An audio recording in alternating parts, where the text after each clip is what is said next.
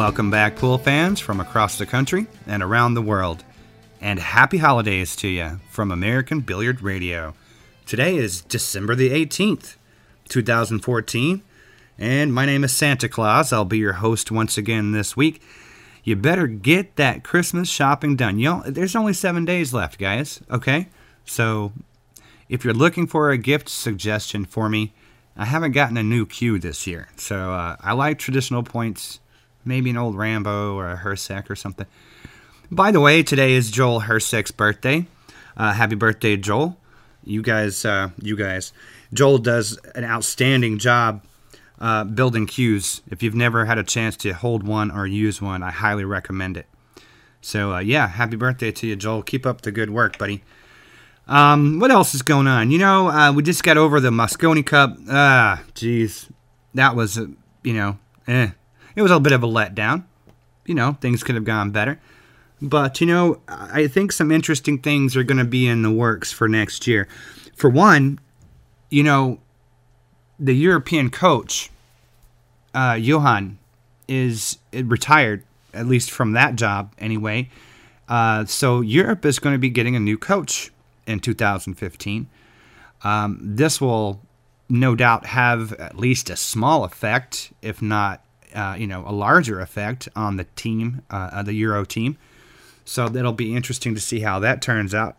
And of course, I think it's still a little bit up in the air whether or not we're going to have Mark Wilson with us. I expect that he is going to return, but I have not received official word from Matchroom yet. But I also, given that he may be here with us again this year, I do expect there's going to be some shuffling of the team members too. So it'll be interesting to see how this all turns out. Speaking of Mosconi, did you know, here's a little Mosconi trivia for you. It was in December of 1933, right about this time of the year. Actually, it was a little bit earlier in the month. But it was in December, the beginning of December, when they were actually playing the Mosconi Cup now. In 1933, that's actually when Willie Mosconi, made his first World Championship appearance. And I want to say it was December the 4th, 1933.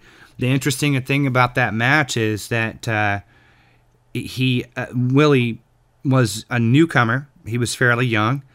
And he, early on it was a 10-player round robin. Early on in the progress of the tournament, Willie lost a match to Erwin Rudolph by 1 ball, and didn't seem like a big deal at the time. But later on, as the match progressed, it turned out that there was a 4-way tie for second place. Willie Mosconi was 4-way tied, and had he made that 1 ball that he lost against Erwin Rudolph, he would have actually won the whole thing. So it just goes to show you, 1 ball can make a huge difference in the long run. And also, interestingly enough, in the middle of that tournament, which lasted, it's about 3 weeks, I believe it was, prohibition was repealed the day after the tournament started. The tournament started on December 4th. Prohibition was repealed on the 5th. So you had to imagine that all the celebrating and hoo-ha because of the prohibition repeal probably was pretty distracting, to say the least. And of course, Greenleaf was there, and everybody knows that he was a little bit of a lush. So I'm guessing he was probably celebrating too, along with some of the other gentlemen. But I digress. The news is Reyes wins the singles title. The winner of the doubles. Yeah, I'm not even going to go into that. There was a big stink having to do with that match, though, because of the calling of the 10 ball during a winning shot. I got mixed feelings about it. So I'm just going to let that lie. Jasmine takes the title in the Euro Tour. And speaking of women's pool, The international championship, the Women's International Championship in New York, hosted by Dragons Promotion, is currently underway. And, they had a rough go at trying to get this event up and running due to some marketing issues. But fortunately for the girls, the tournament is underway. Korea has some strong players. Kim, holy moly, she's probably going to take it all. However, Vivian Villarreal is still undefeated as of today. So go, Vivian. Like to see you take that. Anyway, best of luck to all the ladies. It is available for pay-per-view on Dragon Promotions website. So if you want to go there and check into that, it ought to be a lot of fun. And today we're going to be hearing from one of the nation's most accomplished players, Mr. Johnny Archer. Mark Cantrell and him are going to talk a little bit about Johnny's feelings as regards to the Mosconi Cup and how that all went down. He has a unique perspective. He's played in the Cup many times. And, the way that things are going, maybe we should have him be the coach. No, I'm just teasing. But we're going to be right back with Mark and Johnny right after your Go Play Pool Spotlight Room of the Week.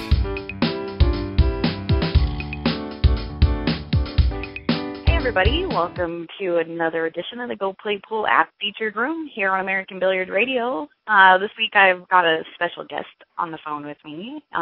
She's one of the legendary ladies of pool, and she is also the house pro at Brownstone Billiards, or Ocean's 8 in Brooklyn, New York. Miss Billy Billing, how are you doing today? I'm just doing great, Marianne, and thank you so much for inviting me to your show. Thank you for taking time out of your day to get on the phone with me. It's definitely a pleasure to have you be a part of the show and get to learn a little bit more about the room. Why don't you give us a little bit of a history on the Brownstone Billiards and how you're involved?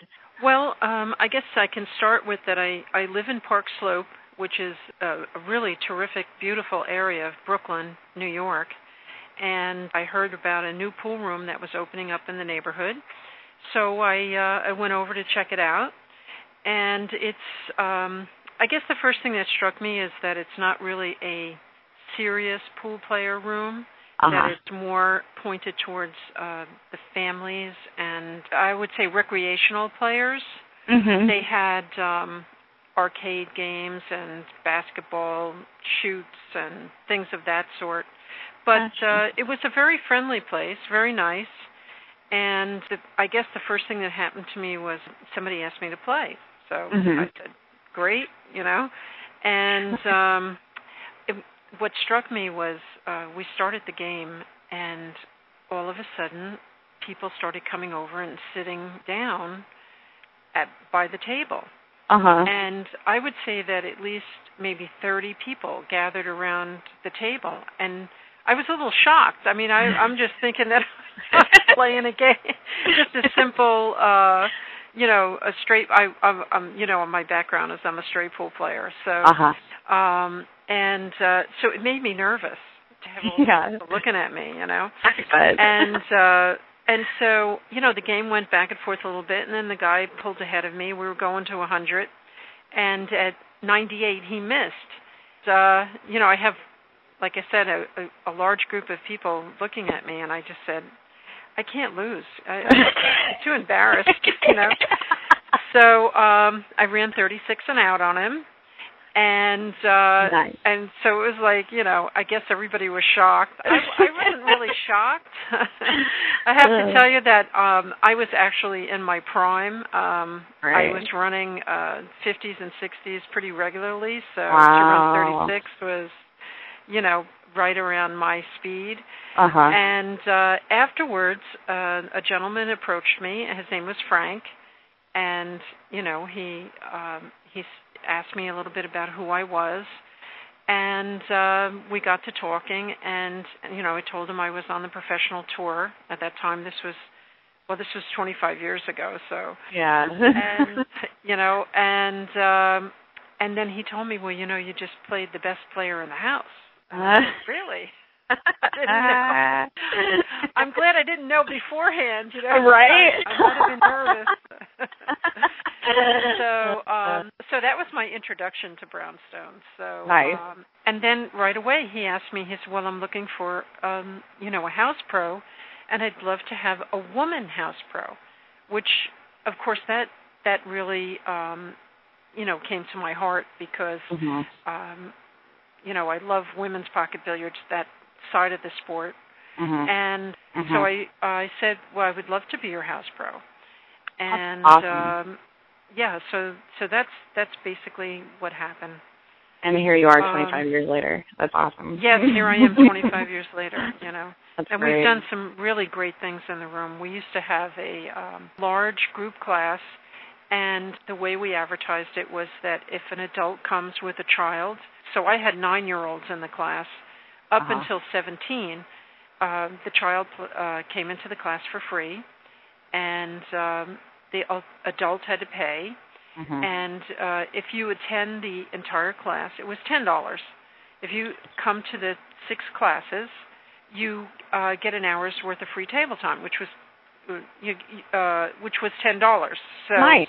It was a free class. So I had over 5,000 people run through that class in 25 years. Wow. So that's awesome. Yeah.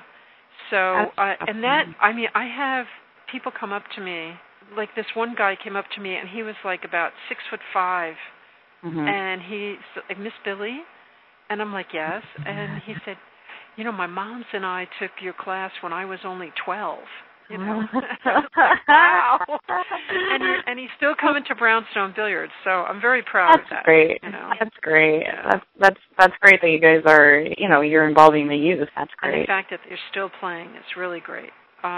They decided to add a full bar and a restaurant to the room, and that's when the name Ocean's 8 came attached to Brownstone Billiards. So it's actually Brownstone Billiards at Ocean's 8. Gotcha. So, but the restaurant and bar are definitely part of the room, and it did make changes to the type of clientele. We still have plenty of children, but we still draw a very recreational type player to the room. Right. And so we have what I guess you would say bar food, a typical pub type meals, mostly fried, but very good food. Our chef is named Geraldo, and he's really terrific, and he takes a lot of pride in his cooking. His French fries are to die for. I don't know what he does with them, but they're the best French fries in the world. Yes. And, our staff is just really very friendly, very capable, and they're all hardworking, and they're very eager to please their customers. That's great. So what's your favorite thing to eat in there, besides the French fries? Well, I'm a hamburger and French fry person when I'm there. Sometimes I have a salad, which is great, So I know you say it's mostly recreational players, but do you guys have any tournaments or anything? Leagues? We do have an APA league, and that's on Tuesday nights, and that's been running for a number of years. I would say maybe 8 or 9 years that we've had that league in there. The different people change, they come and go, but that's basically the only type of organized pocket billiards that we do as the APA league. I teach there 4 days a week, and we have tons of parties. It's really a party place. We have birthdays, bachelor parties, bachelorette parties, bar mitzvahs, anniversaries. We have a church group that's been coming there regularly for years and years. And in the summertime, especially on rainy days, we have a lot of camps, kids camps. And the kids love it. They come in there. They have air hockey. We have a mini bowling alley, which I personally don't like because it's but the kids love it.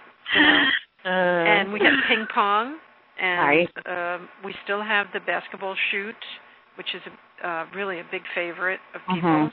We have some arcade games. Definitely, I would say that is the tone that is Brownstone Billiards.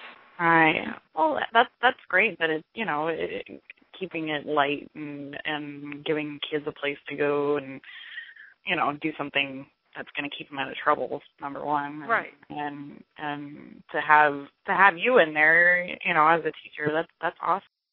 Is it strictly bar tables, or do you guys have 9-footers in there at all? Well, actually, the room has 28 9-footers. Wow.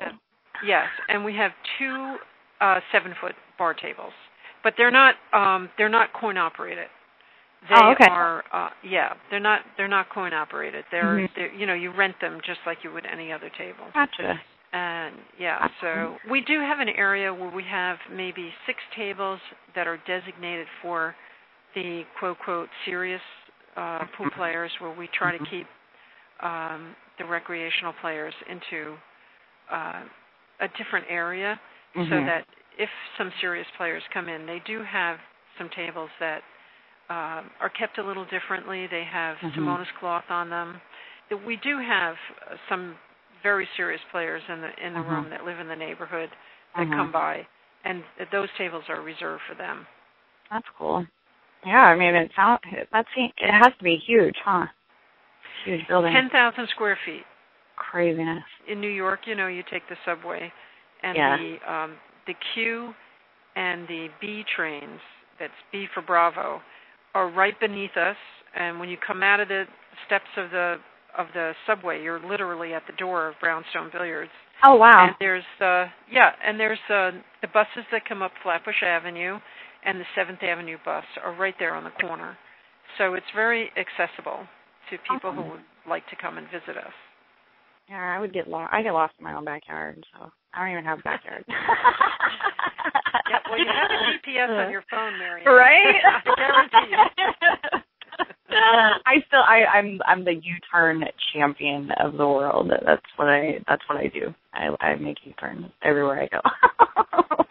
Oh, I passed it. Well, interestingly enough, one of the reasons why I think I was drawn to pocket billiards is because I have a very good sense of direction. And when I started to figure out that the game involved a lot of pattern play, where you shoot from ball to ball and you see a path, and I'm fantastic at directions. When I was 10, my family went someplace and to visit an uncle who had bought a new home. And the following year, we were driving to my uncle's house, and my father, I told him, I said, "You missed the turn." And he said, no, I didn't. And I said, "No, Dad, I'm telling you, you just missed the turn." And so after getting lost for about maybe half an hour, my mother turned around to me and she said, "Can you get us back there?" And I said, "Sure." I took us right to my uncle's front door. Oh, that's hilarious. Next time, Dad, listen, huh? Yeah, he learned his lesson. That is funny. Oh, that's great. So, how do people get in touch with you to maybe get a lesson or whatever? Do they just call the room, or? Well, actually, I have a website. It's billybilliards.com. My classes are well organized, and I must be doing something right. I have a large clientele, so that's great. That's great. All right. Well, if you're in the Brooklyn area, or you're planning on traveling, make sure that you get in touch with everybody down at Brownstone Billiards or Ocean's 8, and go and take a lesson from a legend. And we're going to put up a limited profile for Brownstone Billiards at Ocean's 8, and that'll be on the Go Play Pool app, so you can check that out and get in touch with them. Well, thank you very much for spotlighting us. Thank you. Yeah. I'm. It's a pleasure to get to talk to you, and and have you on the show for sure. So I appreciate your time, and thank you, everybody, for joining us for another Go Play Pool app featured room here on American Billiard Radio.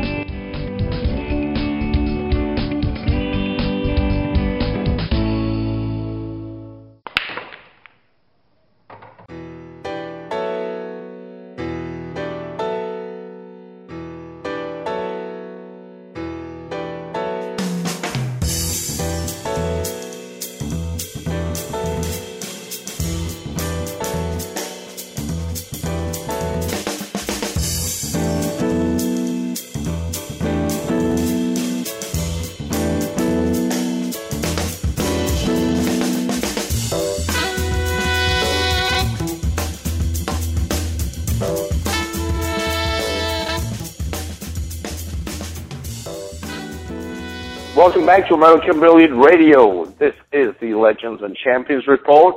This is Mark Cantrell, your host, and this is brought to you by Neil's Garage Cabinets of Mesa, Arizona. And I think this is the last show that we'll be doing before Christmas time, and so I guess this is the Christmas show. I'm sure Dave Bond can put some jingle bells or something, the sound effects there.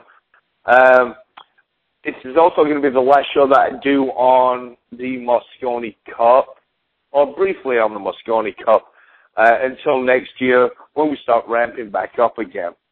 And we've got, my guest, I've got Johnny Archer. How you doing, Johnny? I'm doing just fine. And I thought it was apt to bring Johnny on this call because he's got so much experience with the Mosconi Cup and has as good of an idea of how things were going in England for the Mosconi Cup. I have to be thankful. Here's something that not everybody knows about Johnny Archer. I had to hold this interview up while he watched the rest of the Useless show on TV.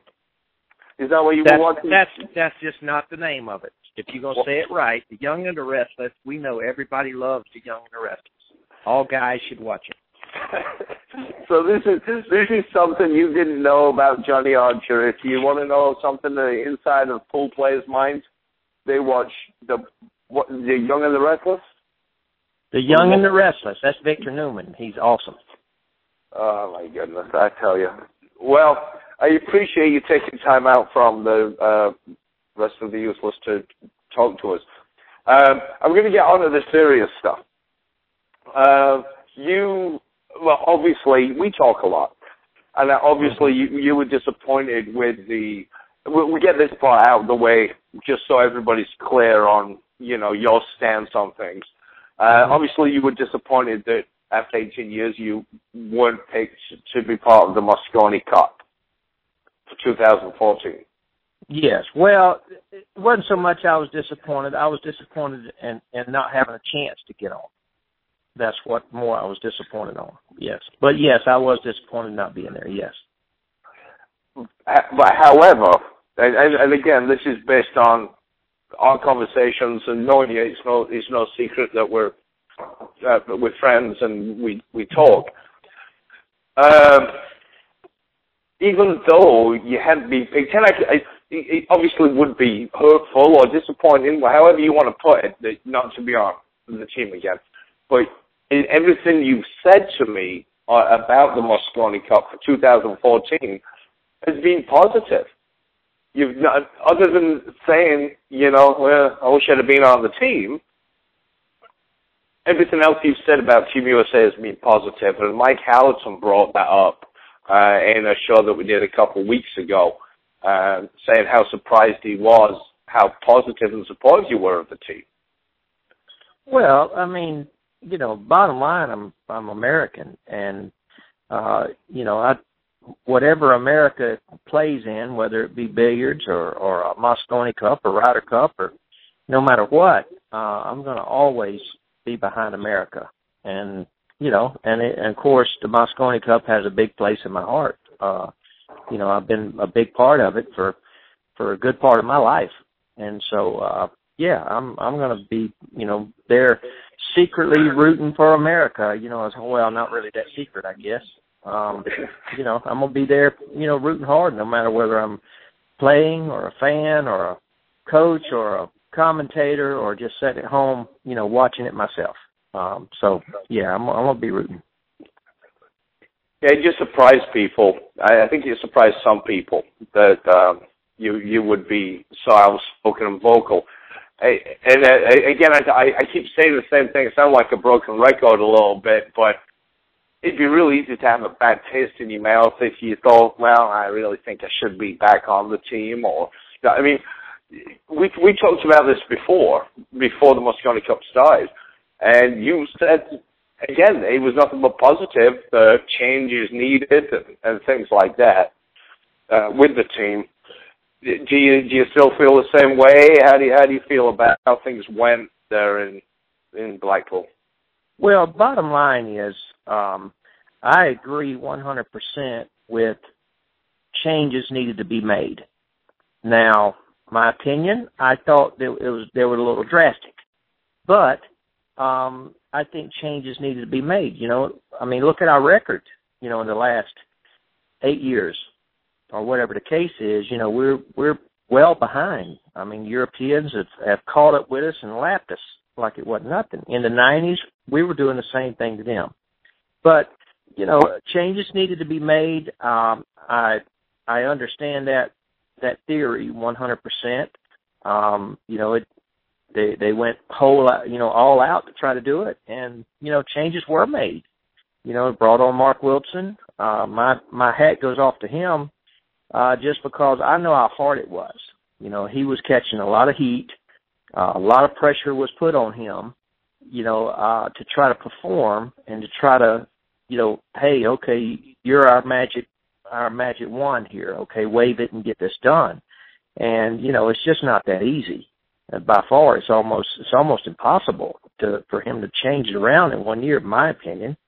I've seen some positive things, but then again, bottom line, he was put into a kind of a very, very tough position, and he handled it with grace, and I thought he done as well as anybody could have, in my opinion. But it's still a lot of work to be done. Got to go back to the drawing board and hey, what did we learn from this? What can we do different? And just kind of take it from there and just try to, like he said, you got to try to build from it. What do you think would have to be done? Is there anything that we can do that's different? Realistically, with the team, the Europeans have just become so dominant. Let me ask you this first. Mm-hmm. What do you think happened at the Mosconi Cup? Because the first 2 days was close. From your experience, did you see anything where the tide turned, or there was a place where something different could have happened that could have been prevented? Well, I mean, the one thing I've said, and I've said this for years, myself, about the Mosconi Cup and about the event, is when I say we, I mean America, okay? When we play, we don't have the luxury, I'll say, of making mistakes at the end of a match, okay? When I say that again, I mean, we cannot give away a match. We don't have that luxury, okay? It just seems like Europe, they have a little bit of that luxury. They can come from behind a little bit better, in my opinion. They're a little stronger from 1 to 5. And I hope everybody don't think I'm down on America. That's not what I'm doing. But I think from 1 to 5, Europe is stronger. From 1 all the way to number 5. I think, we have to learn how to build our 1 to 5 a little bit better. Okay? So if we get into the event and we have a chance to win a match, we have to take advantage of that. Okay? That's going to come back on us if we don't. Okay? So like I said, we don't have that luxury. And that's what I've seen this year with the American team. They kind of gave away a couple matches that they shouldn't have. Okay, that they should have won. So what happened toward the end of the event is it caught up with them. Okay, if they had a change in matches around, and instead of being down 2 points on the first 2 days, no reason why America couldn't have been ahead by 2 points on the first 2 days. Okay, well, that showed up toward the end. And so, the Mosconi Cup's a different breed. It takes a special player to go there and be able to handle everything and still play well. Okay, it's very difficult to do. It's a lot of pressure, and it's more pressure every year, I think, on America because we've lost it so much, and everybody's looking at hey, when you guys going to win? Hey, it's time for y'all to win. So it's tough. Now, I'm not saying cry tears for us. That ain't what I mean. We're very fortunate to be able to have that chance. No matter who's on the team. So, it takes a lot. It's going to take. I like the idea of team building. I think we really have to have that. I don't know what the special formula is for doing it. I don't know. I think, you try things and see what works. But the team building, what Mark had the idea to do, is very, very important. Okay, that's very important. But then again, you still have to have guys with egos. Okay, now, I know that's going to sound wrong. Well, no, we don't need an ego there. You need somebody to play. You need players with an ego because when they go out there, all they really want to do is win. They don't care. At the moment, you can't have a player to be okay with losing. You can't have that. Not when he's out there ready to play. Now, I'm not saying taking it overboard, and being mean and being a butthole. That ain't what I mean. So I think you have to have that certain part to say, what, I'm the best. I'm going to win this no matter what it takes. Short of cheating. No, none of that. So, so you have to have that mixture, and that's something I've seen with Europe. And my hat goes off to Johan. He came in, and for the years that he's come in, he has really made a big difference. And his idea is to motivate a player to play. Because I've had some talks with him, and he said his job is to come in and at the time that the player's playing is to raise his level of play as high as it can actually go at the moment. And now he's dealing with all kind of different, nationalities. So they don't all speak the same language. So it's more difficult for him. But, he, knows how to do that. That's his job. And you raise the level of play at the player at the moment. And I mean, how he does that, boy, if he can bottle that up, that's pretty cool. But, that's kind of my extended version on that. Yeah, I don't know if you answered the question. I probably did. I probably went off on a rant. What do you think, where was the turning point, in your opinion? Day one, it was it 3? What did they go to? It was 3-2 Europe after day one. It was what? It was 3-2 Europe after day one. Okay, and it was 3-2 Europe day two. So it's 6-4. Right. So they're only 2 games behind in going into day three. Right. What do you think? Basically, and I know you can't speak for the players. Sure. But what is? Did you see? Is it the crowd? Because they did okay the first 2 days, and the crowd is as boisterous as they're going to get. Maybe. Mm-hmm. Right. Did you see something there that went wrong, or was it just full 9-ball being 9-ball? Well, bottom line is, the most important match of the event was the first match of the third day. That was the most important match for both teams, no matter what. America could have went down the night before 7-3. Okay, Shane made a great shot and came down. They won that match, and they were down 6-4 going into the next day, to the third day. So they by far was still in it, no matter what. Okay, Europe lost a big one, that night. They lost a big one because they had a lot of momentum. Is that the double? Are you talking about the doubles? That was a doubles match with Shane. When Shane won, and I think he was playing Corey, I believe. If I'm not mistaken, maybe I'm wrong, but I think he was playing with Corey, and they ended up winning. And Darren, who was one of the hot players, he was playing with Mark Gray. I just remember because Darren snookered Mark Gray there. And so when they won that match, they went into the next day with all the momentum. Okay, they took it back from Europe. And so when America lost the very next match, the third day, that was a big hit to them. Very, very big hit. And, if they could have won that match, now they're only down a point. And they have 2 matches in a row.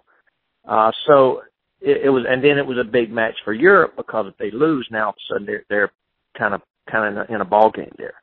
But instead they went up by 3 points. So that by far was the biggest turning point of the whole event. The first match of the third day.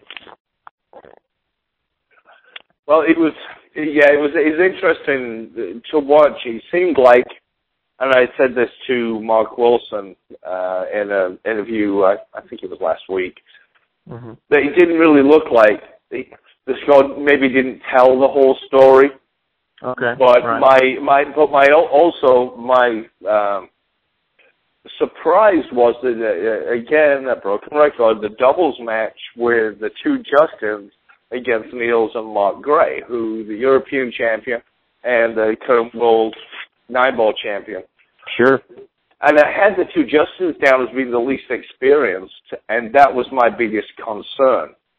And it turns out, I think on record, they ended up with a better record than John Schmidt, U.S. Open champion, been a pro for many years, Corey Deuel, U.S. Open champion, pro for many years, and Shane Van Boening, arguably the best player in the United States. So does that throw my theory out the window that the 2 Justins, who've never been in anything close to what that was?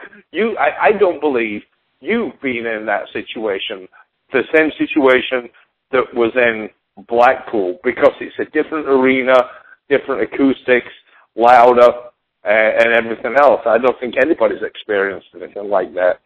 None of us ever experienced that. No, that's right. Do you think he was a part of the whole puzzle, the crowd? Because John Schmidt, I'm sorry, I'm talking over you. I get in trouble for this. Like John Schmidt, he's got plenty of experience. Shouldn't that have been, or Corey should they have been combated by that? Should they not be okay and know what they're doing in that situation? Well, in John's defense, Corey's had more experience in the Mosconi Cup. Corey's played in, I think, 5 or 6, or I may be off a little bit on that number, but Corey's had more experience than John by far. John's only played in 1, and he played over in London, I believe, or somewhere over in there, I believe. It might have been York Hall, I think we might have played.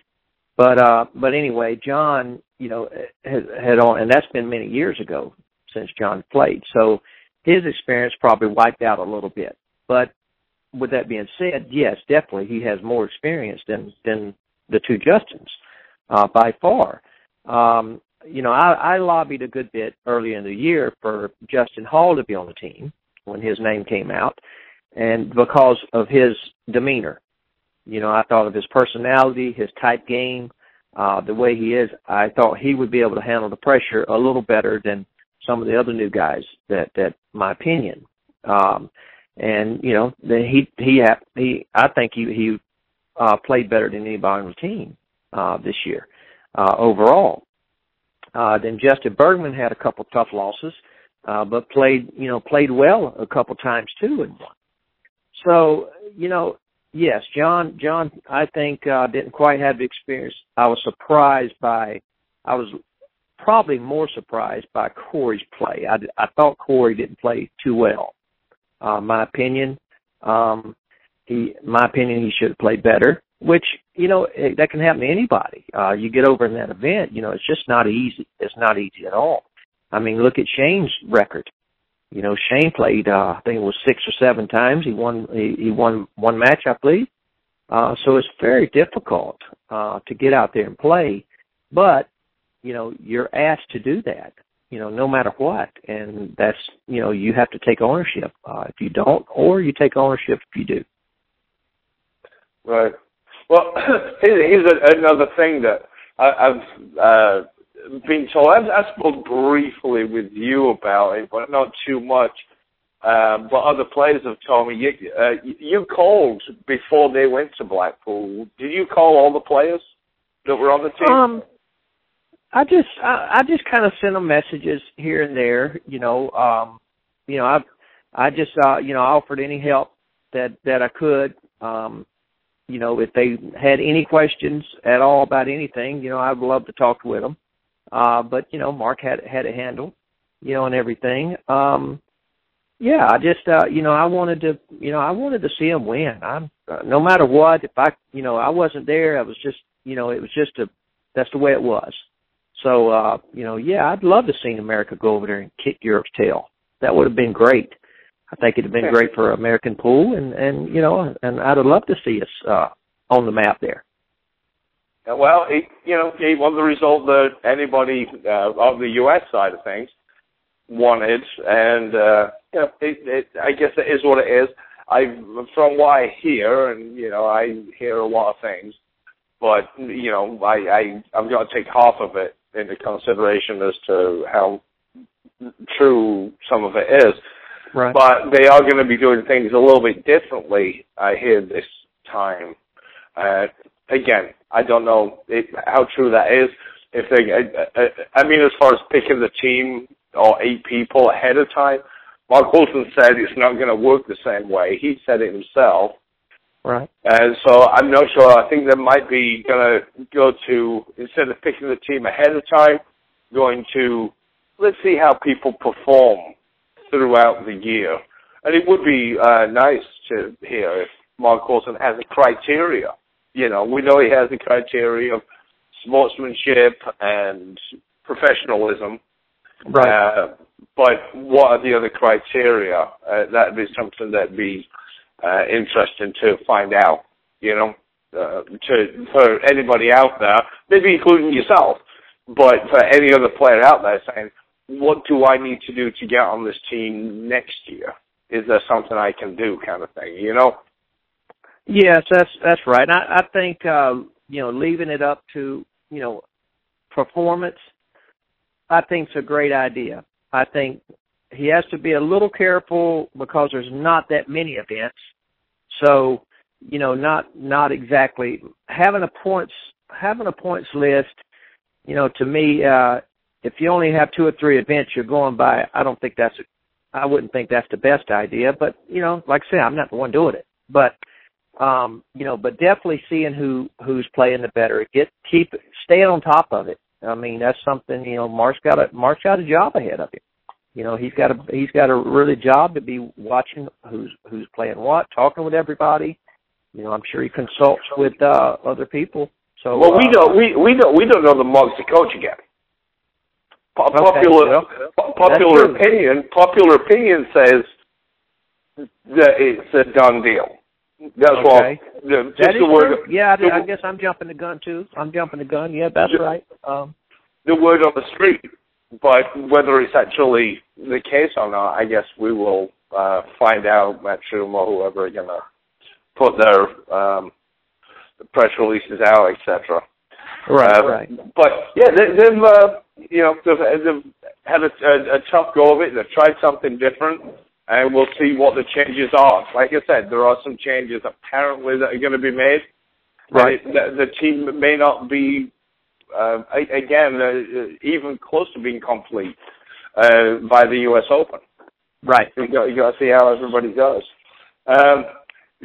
So I'll just move on off of the Mosconi Cup stuff.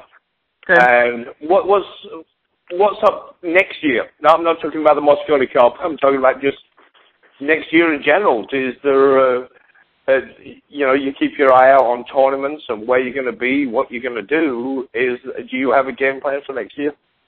Well, I would never really have a game plan. I always myself just kind of what's coming along. I try to plan for it. I definitely am going to play more this coming year myself. I didn't play as much this year and the year before as I should have. But I'm going to play more this coming year. I got a pretty full slate in January. I'll be playing in Turning Stone. Then I go to Florida and do a nice exhibition with Nick Varner. And then I'm a little debating on the Derby City or the Chinese 8-ball. So I'm kind of in between with that. So I don't know yet which one I'm going to go to yet, but definitely one of them. Is the Chinese 8-ball, is that an invitational or is it an open? It's an invitational. I got my invite here a little while ago. A few other players got their invite too, I think. I think Oscar Dominguez is going. I've been on talks with Dennis Hatch the last couple of days. He said he got an invite, so he's debating. So I'm just kind of right now. I got to the end of the year, to the 31st, I think, to make my decision. So I want to kind of see what kind of form. I know I need to get in a little better shape, older and getting a little more belly on me, so I got to get rid of that. So I got to get in a little better shape and try to give it a good go this year. What's your opinion? Which we have spoke about this, so I can't know the answer. But Chinese 8-ball is a different. I say it's a different animal. I want to say it's a different animal. It's the same concept as American 8-ball. The tables that just don't allow you to do the same things. Right. What's your thoughts on Chinese 8-ball in general? I mean, what's the price one's what, 100,000 or something first place? 100,000, right at 97,000, I think, first place. Yeah, so. China. From what I understand, it's. I've watched a little bit on YouTube. I played it here a couple of years ago when I was over there doing some stuff in China. I played a little bit of it, but it's just regular 8-ball. Play with pool balls on a 9-foot table, but they have snooker pockets. The table does. So it's definitely changes the game around. There's a lot of shots you can't shoot down the rail. So there's all kind of different ways you can play it. You can play it very defensive. You can try to be a little offensive, but be careful. Straight shooters, anybody shooting straight definitely is still going to have an advantage no matter what. They can make shots that other people can, I guess. But, it's interesting. It might be a game kind of for me, I believe, because, I enjoy the defensive part of the game too. Yeah, and then from our chat, my opinion on it is I believe that you have to change. I'm not talking about just you. I'm talking about American players in general have to change the way they think about their positional play on every shot because you can't cheat pockets on those tables, and you've got to find the easiest route instead of being able to say I can spin around 4 rails to get back down table. Maybe you can't. Maybe the easiest shot is being up table and cutting it in with a natural angle to go down the table. And I know I say that and it makes sense to me because I've played on those tables. Mm-hmm. And but you guys are used to playing a certain way. And that's my only concern with that game is you're going against some people and that's all they do. That's all they play. And you got to adjust your game as straight of a shooter as you might be. You got to adjust your whole game. Sure. Well, the thing is, the one shot that I know that you're going to have to really be looking more for, and that's the two-way shot, where you're playing, you might play for a tough shot, but then again, make sure you're putting your cue ball in a position that makes it very hard for him, because now you don't have to snooker a guy for it to be a defensive shot. You know, now you leave him with certain parts of the table and certain long shots, and it's defensive. He's not going to be able to go for it. So it's it changes the game. I want to learn a little more about it myself before I decide what I want to do. But I'm kind of looking like the game interests me. It just interests me, and I may, but I know I'm gonna have to be in full form, health wise and game wise, as far as to go over there and compete. So I want to make sure of that. Money's good too. Yeah, that don't hurt. That definitely don't hurt. That money's pretty good over there for that stuff. I mean, when was the last $100,000 first place you saw? Been a while. I don't remember one. No time recently. No. So after the beginning of the year, you kind of open. You've got you've got the WC Classic, or you've got that. You've got Turnerstone WC Classic, or the Chinese 8-Ball. Skipping way ahead is the U.S. Open. Right. Okay. It's the 40th U.S. Open. It's going to be a big deal. There were some problems, problems with the payment, but everybody got paid again, although it was late. My personal opinion on it is Barry should tell everybody out the gate. This is going to take away all his critics and all his problems. If you're in the top 10, you're going to get a post-dated check. If you win it, there's a good chance you're going to be on a payment plan. So going into it, that's where you stand. And then you got the choice to enter or not enter. It should all be paid. I know it should all be paid on the spot, but he's consistently had those problems of not being able to do it. And he says the money's there. Oh, don't worry about it. Everything's fine. The money's there. If you just said your payment, you're going to get installment payments or a post-dated check, you have a choice now. If you're going to play or you're not going to play. That's right. What's your thoughts on it? I mean, do you have any thoughts? It's like anything. We all, everybody likes it. Everybody can deal with a good surprise, but they can't deal with a bad surprise. So, what you're saying is, if he says, okay, guys, here's what is going to happen. Okay, the top 10 will receive, post-dated check. The top so many, it'll be a payment plan. This is and actually have it mapped out. And so the guys that come and play, now all of a sudden, if he does get the money a little early and sends it early, well, that's a great surprise. Okay, but getting there and keep being told that, I've got the money, it's here, it's right here, it's check the bank account, all this stuff, and then it not be there, that's a bad surprise. Okay, but it's getting to the point where it's not really a surprise. And, it's just, as a player, I know that how hard that is, okay, because most of the time, players, they need the money, to go to the next event. Okay, they need, and they want to, and it getting late in the year, they want to be able to play. They want to finish the year also, whatever it takes, they want to be able to get to the next event. And his event costs about as much as going overseas to go to, for an American, and which I know it costs a lot for the people to come over here from the other countries. So, yes, it's very expensive. And, it's just, if he was more upfront, and not to say that he don't mean to be that way. He really does feel like it's going to be there, I believe. I don't believe Barry, is telling everybody this and not believing it. Whether he thinks it's a miracle going to come, or whether he really believes that, okay, this is what I'm going to have, or whatever the case is, in his defense, I don't believe that he really actually in his heart knows that, okay, well, I'm just lying to these people, and I know it's not going to be there.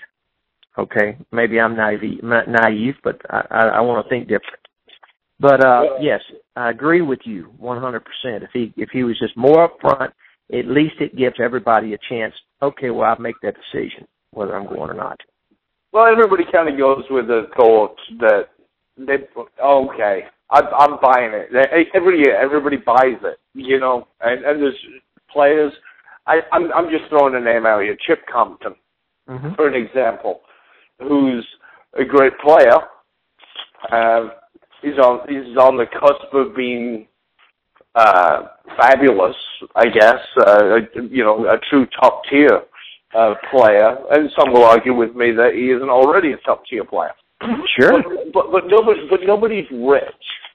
And if Chip Compton or Joey Gray, they're both buddies, if they say, let's go to the U.S. Open, and we're on our last $2,000, and we're going to make it happen, we're going to make it work, and they somehow get that Cinderella story and win the U.S. Open and come away empty-handed, that's something that really irks me. Is it's fine, Barry's got his money, and he's short on the money, but these guys now just won money from you, and what happened? Where were you? Right. You know. Yeah, it's devastating. If you asked Barry, let me give you a post-dated check for my entry fee, he'd tell you no. You know, and this less of their money, and they're getting the money based on their competence and ability, and then they get told, well, no, there's no money for you today, but in 2 weeks there will. Well, shit, what am I going to do? I've got to pay my light bill. You know? Right. That's the part that irks me, and I'm not even a player, so to speak. Yeah, I'm with you. I'm with you 100%. I haven't missed a U.S. Open since the very first one I played in. Okay, I played in, I think it was 88 maybe, 87, 88. I can't remember, and I have not missed one. I played in every one since then. And, yes, I'm like anything. I won't, I got a light bill. I have, family to feed and, all the same old story for everybody. So, yes, I need the money just like anybody else does. And, and I'm one of the lucky ones. I'm very fortunate, to have the great sponsors and everything that I have. So, yeah, I'm one of the lucky ones. I can just imagine being, where you really just don't have anything to look forward to, except that money he has. What year did you win the U.S. Open? Excuse me again? What year did you win the U.S. Open? I won the U.S. Open in 99. Is that the year when, hardly anybody showed up? Probably, yeah. I think that me and a couple other guys, and I brought them too. And you got all your money then, right? Yeah, that's right. No, I was put on a payment plan myself. Oh, really? Oh, yeah. Mm-hmm. See, I thought that just started happening just over the last since 2000, since 9/11. No. Okay. It's happened before. Okay. All right. Well, you know what? I think I'm done. I've got all the information from you that I wanted. Is there anybody you'd like to say hello to while we're here? Well, I'd always, any kind of opportunity that I can take, say thank you to definitely my sponsors and for still sticking by me and all the many years they have and, giving me the opportunity. They're great. Championship Billiard Fabric, Q-Sticks, Scorpion Q's, Universe Clothing, and of course my pool room, Marietta Billiard Club. And definitely my family. They're great. So, everybody have a great holiday. Don't eat too much. Don't drink too much. But if you do, make sure you stay home. Thank you. All right, buddy. Well, Merry Christmas, and thank you very much for taking the time and giving us your input. And who knows, have a knockout year next year, and maybe we'll see you back on that Mosconi Cup. That's the plan. I'm going to give it 100%. And one thing I do know, I did miss it. And I hated sitting there watching it and not being a part of it. But I just miss wearing the stripes. And I want to wear them again. And before I get too old, where I'm in a wheelchair and can't get around. So, anyway, yes, I'm going to try to do what I can to get back on. All right, buddy. You take it easy. Thanks again, and I will speak to you real soon. Thanks, Marky. Okay, buddy. Bye-bye. Well, that's it for this edition of the Legends and Champions Report. I am Mark Cantrell, brought to you by Neil's Garage Cabinets of Mesa, Arizona. And, I just thought it was nice to get the perspective of obviously, probably the most experienced Mosconi Cup team member. It has to be the most experienced Mosconi Cup team member for the American team, at least. And get his thoughts on it. Again, he had every reason. I'm not trying to be his PR guy. Every reason to be irked and pissed off about not being on the team, but he's never stopped supporting the team and doing whatever he can to help. So, to everybody out there, I think we're up to somewhere around 3,000 listeners a week. It's quite a feat, one way or another, whether it be through iTunes or the website. There's all kinds of ways, I guess, you can listen to this show. But we appreciate it. And Merry Christmas, Happy Hanukkah, Happy Holidays, whichever one that you do around this time of year. Hope you all have a very safe and happy Christmas and holiday. Until next time, this is Mark Cantrell, Legends Champions Report. Take care. I started out believing the universe was space,